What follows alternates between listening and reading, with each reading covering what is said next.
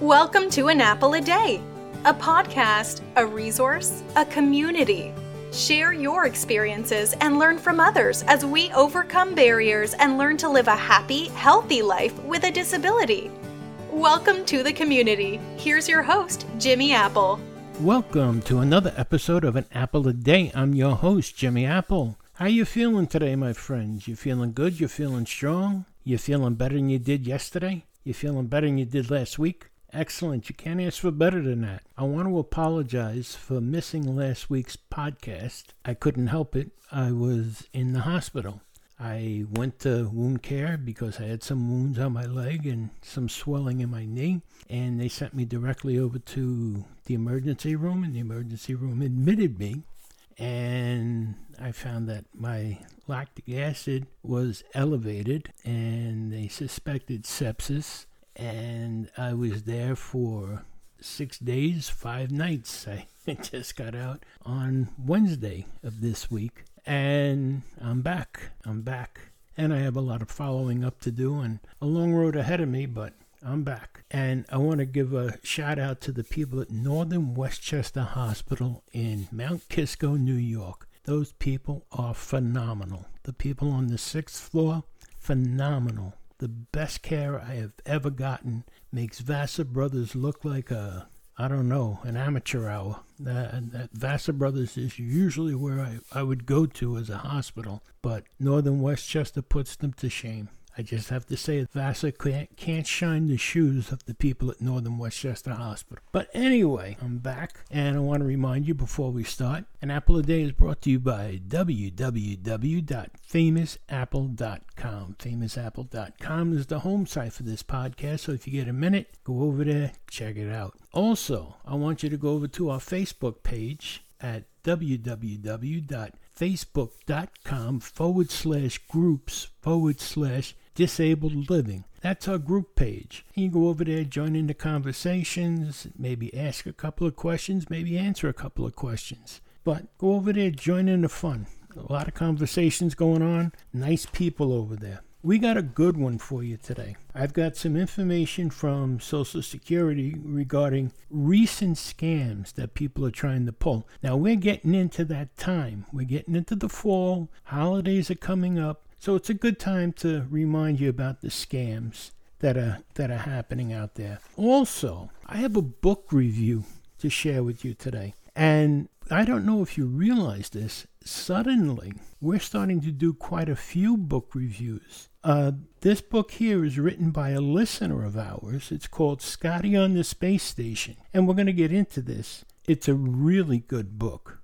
And the women that wrote it, it's 2 sisters. And they're very talented. So we'll get into that. Also, I have got updates about Covid-19 that you're going to want to hear about. Plus, we got a couple other things to talk about. So sit back, relax, and let's jump into it with 2 feet right now.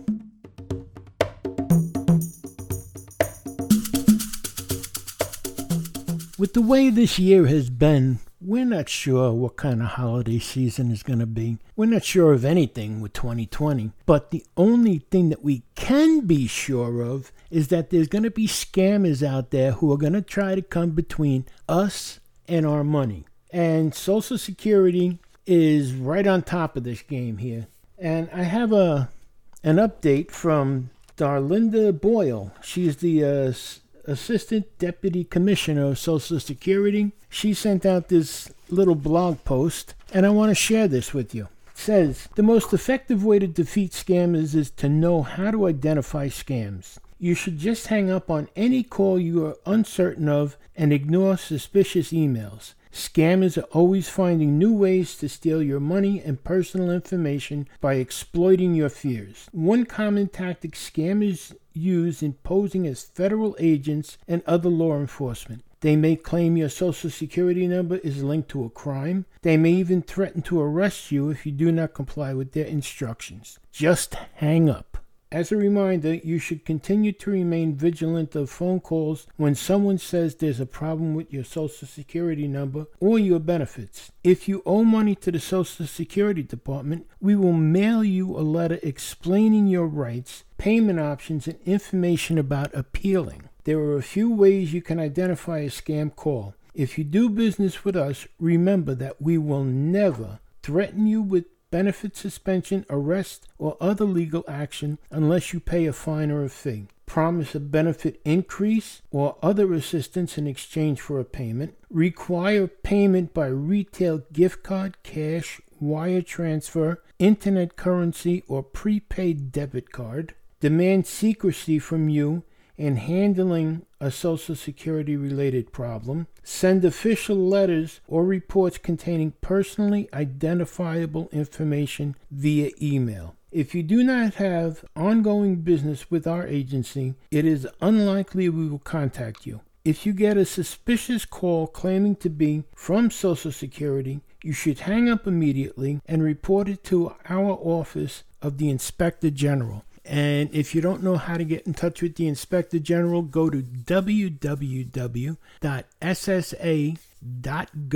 and you'll be able to find out how to get it there. Now, like I said, this time of year, every year, the scammers are out there. They're trying their best to get their hands in your pockets and pocketbooks. Don't let them. And don't be afraid. You know, I've got a couple of calls from these people, and they can sound official, but they also sound like fools. Like I got one that told me his name was Officer Elvis. Yes, I'm sure, Elvis. And he had a very deep, heavy, dark Indian accent. And when I said to him, I said, your mother mustn't have liked you very much, he didn't find that humorous. But just hang up on him. Hang up on him like they say. They're gonna get to you by snail mail, by regular mail, and you'll be able to tell it's from them. All right? They're not gonna contact you by email. They're not gonna contact you by phone. They're gonna contact you by regular mail. Now, I do want to tell you about one other scam that's out there that has nothing to do with Social Security. I turned on my computer the other day, and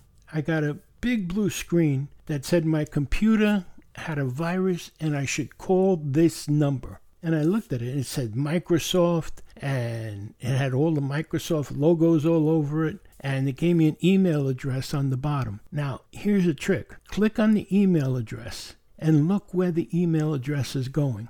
If it doesn't, first of all, I did a hard turn off on my computer. I shut the computer off by the button instead of doing a shutdown. I shut it off by the button. I let it sit for 30 seconds. I turned it back on, and it was perfectly fine. Then I dumped all my cookies, and I did a disk cleanup. They'll look for any which way they can. If you let these people do it, they'll tell you, well, we're going to fix it. We're going to run a scan on your computer. And what they do is they put a virus on your computer. Then they charge you $100, $200, $300 to take that virus off. Don't get scammed. Watch out for the scams out there, folks. Okay, I just wanted to share that with you. All right, let's move on.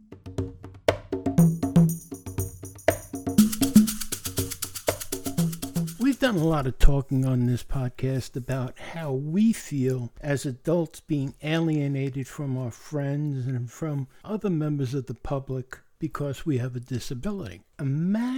Just imagine how a child with a disability feels. Well, two sisters that are listeners to the podcast have a brother named Scottie who is disabled. And they seen firsthand the disappointment in him, how he's ostracized, how he's not included with other children. And they wrote a book about it. They wrote a book, and it's a fantasy book. It's called Scottie on the Space Station. It's by Kaela and Sharron Green. There's Scottie's two older sisters. And this book is about a mom and a dad with two daughters and a son named Scottie. Sounds familiar, right? Kaela, Sharron, and Scottie and their parents. Scottie has a disability that affects his brain and his muscles, which leaves him in a wheelchair and unable to speak without the help of a tablet.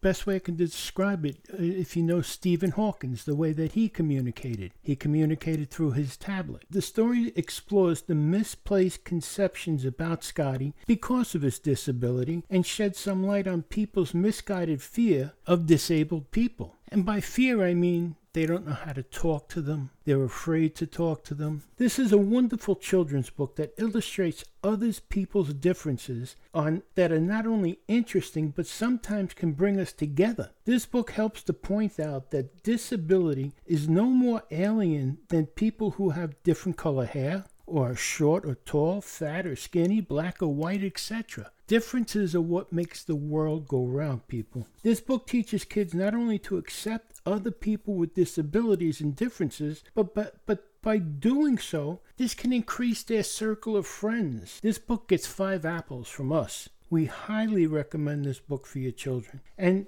if you're looking to find this book, you can find it at www.barnesandnoble.com. You can find it at www.amazon.com. You can find it at www.shoponceUponAtime.com. And you can find it at www.skylightbooks.com. Now I'm going to put these on our website, and you'll be able to see those links. As a matter of fact, I'll link them right to the bookstores. But I urge you to take a look at this book. And the illustrations in the book are excellent. It's an excellent book.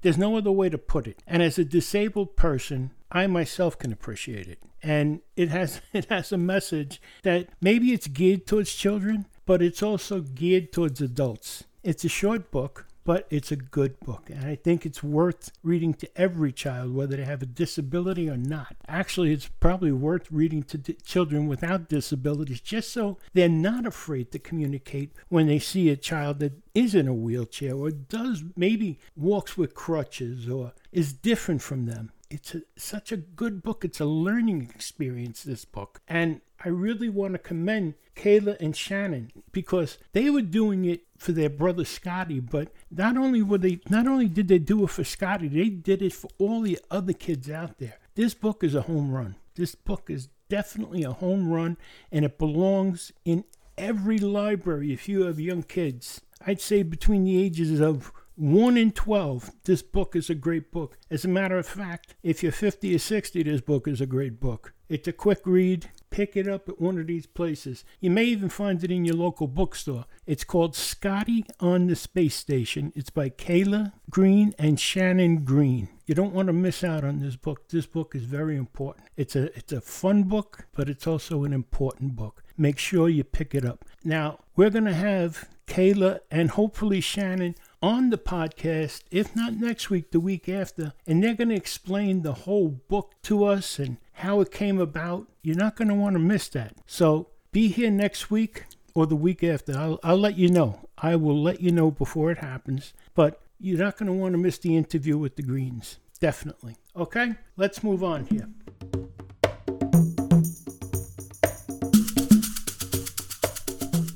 COVID-19 is a vile, repugnant, disgusting disease. That's the only way I can put it. And we all know it. We've all been going through it for the past year. We're all wearing masks because of it. It's just disgusting. And I have 3 studies here. 3 new studies. And some of this you may have heard before. Some of it you haven't. But you know what? It's worth repeating if you have. The first study, I'm going to call it Covid19. Serious as a heart attack. Severe COVID-19 is more deadly than heart attacks among young adults, according to a new study. Of nearly 781,000 coronavirus patients discharged between April 1st and June 30th, 5% were among young adults aged 18 to 34. More than half of these patients were male, and 57% were Black or Hispanic. Researchers listed some common comorbidities. Nearly 1 in 4 patients were morbidly obese, 16% had hypertension, 18% were battling diabetes.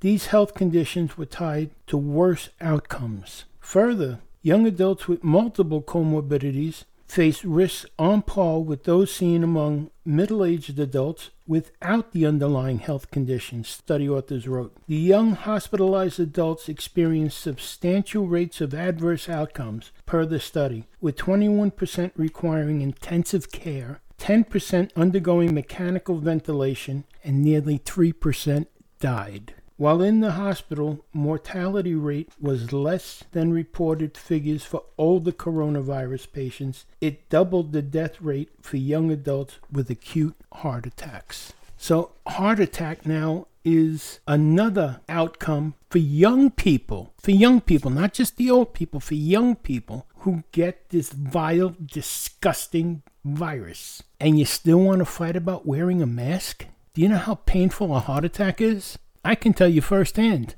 I've had 2. It's no walk in the park. It's not a barrel of monkeys. My father died of a heart attack. It's not a pleasant way to die. Wear the mask, people. Don't fight it. The next study I call Covid19 affects more than just your lungs. A new Yale University study on how the coronavirus affects the nervous system has revealed that the viral invader attacks the mind by taking over the victim's brain cells in order to make copies of itself while simultaneously sapping the available oxygen, thus choking out nearby cells. Their findings, which are awaiting peer review, add evidence to claims that the brain belongs on the ever-growing list of vulnerabilities to COVID-19, including the lungs, the kidney, the liver, the gut, and blood vessels. If the brain does become infected, it could have lethal consequences, researchers say. The coronavirus is a whole-body disease. Broadly, doctors have long observed respiratory symptoms such as coughing, trouble breathing, and pneumonia. Soon they added more puzzling issues like gastrointestinal discomfort, diarrhea, loss of taste and smell, chest pain, arrhythmia, brain fog, and confusion. The researchers now believe a coronavirus brain infection may be more lethal than when centralized in the lungs, based on mouse experiments that compared outcomes when focused within one organ or another. Brain-infected specimens lost weight and died within 6 days. Neither of these side effects were observed in the lung group. That's something to think about, and it's something scary. So it doesn't just affect one part of your body. For so long, we were thinking it just affects our lungs. It's affecting everything inside of us. Once this virus gets inside of us, it spreads like wildfire. And again, people are arguing about wearing a mask. I still can't believe that. And the last study for today is something I call Today's Special is COVID-19. People infected with COVID-19 around the U.S. are twice as likely as people who are uninfected to have dined in a restaurant in the past 2 weeks, a new study has found. Researchers questioned patients from 10 states about their recent activities, including whether they had gone to a bar, a gym, a salon, or a house of worship, and they found a large number of the sick had eaten out. Adults with confirmed COVID-19 were approximately twice as likely as were controlled participants to have reported dining at a restaurant in the 14 days before becoming ill, wrote the researchers from the Centers for Disease Control and Prevention. The study, which did not distinguish between those who dined indoors or out, said the reports of COVID-19 exposures in restaurants have been linked to air circulation. Direction, ventilation, and intensity of airflow might affect virus transmission, even if social distancing measures and mask use are implemented according to the current guidances, the researchers added. Masks cannot effectively be worn while eating and drinking, whereas shopping and numerous other indoor activities do not preclude mask use. The participants were tested in 11 outpatient healthcare facilities across the country, in California, Colorado, Maryland, Massachusetts, Minnesota, North Carolina, Ohio, Tennessee, Utah, and Washington. Sound public health limitations in bars, taverns, and restaurants include limiting alcohol service to accompanying food orders, not allowing hours of operation to extend into late night, and limiting occupancy levels and table arrangements to those which allow for social distancing. Further, as always, pickup and delivery remain very low-risk options to obtain food from our favorite bars, taverns, and restaurants. Well, it may be low option to pick it up, but there's still things that you have to do when you pick up that food or have it delivered to you. You have to clean those food bins and tins before you bring them into your house. Yeah, I don't understand, okay? this need to go out to a restaurant or go to a movie theater. You have a kitchen at home, you have TV at home, you have pay-per-view, you have movie channels, you have Zoom where you can interact with other people. I know it's not the same, and I know humans crave other human interaction, but is it worth your life? Everyone's crying about these restaurants. All right, I understand. There's small businesses, there's people that are employed there, but you know what? For a lot of us, we couldn't afford to eat in those restaurants a year ago before this pandemic hit. And now we're working our asses off to try and save them. All right, it's a noble idea. And we want to help as many people as we can, but we have to help ourselves first. There's that old saying, God helps those who help themselves. And we have to keep ourselves safe and our families safe. And I don't think a priority is going to a restaurant. I'm sorry. That's just the way I feel. I think a priority is wearing a mask when you go out in public. I think a priority is washing your hands with soap and water. I think a priority is using hand sanitizer. I think a priority is staying safe and keeping your social distance. That's what I think the priorities are. I have to wonder about these restaurants and taverns and stuff, especially in big cities like Manhattan and so forth. What are they going to be like if we ever get back to normal? Are they still going to be the snooty places that they were before the pandemic? Or are they going to be the people that are looking for the everyday Joes to come in and just spend their hard-earned money in their establishments? Or are they going to be the guy with the maitre d' with his stiff suit that says, you're not good enough to come in here? Or are you going to be the place that serves the $150 hamburger? Is it going to change? Did this pandemic change you? Did it change the way you're thinking? Did it change the way you're going to plan to survive in the future? God forbid something like this ever happens again. I hope so. I truly hope so. Instead of eliminating people, instead of pushing people to the side to take in the pretty people, be inclusive, not exclusive. That's just a suggestion from Jimmy Apple. Okay, let's move on here.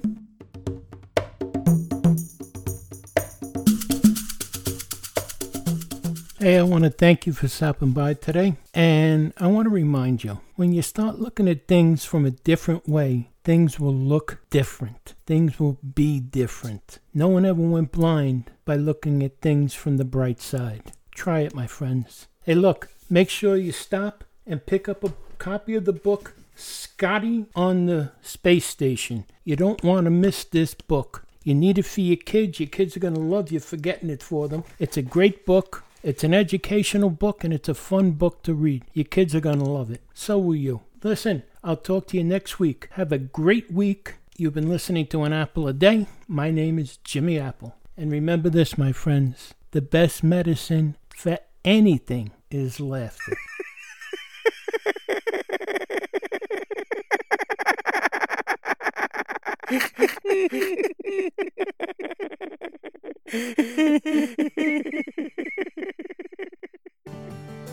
Thanks for listening to An Apple a Day with Jimmy Apple, your gateway to a happy, healthy life.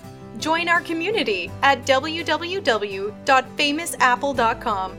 See you next time.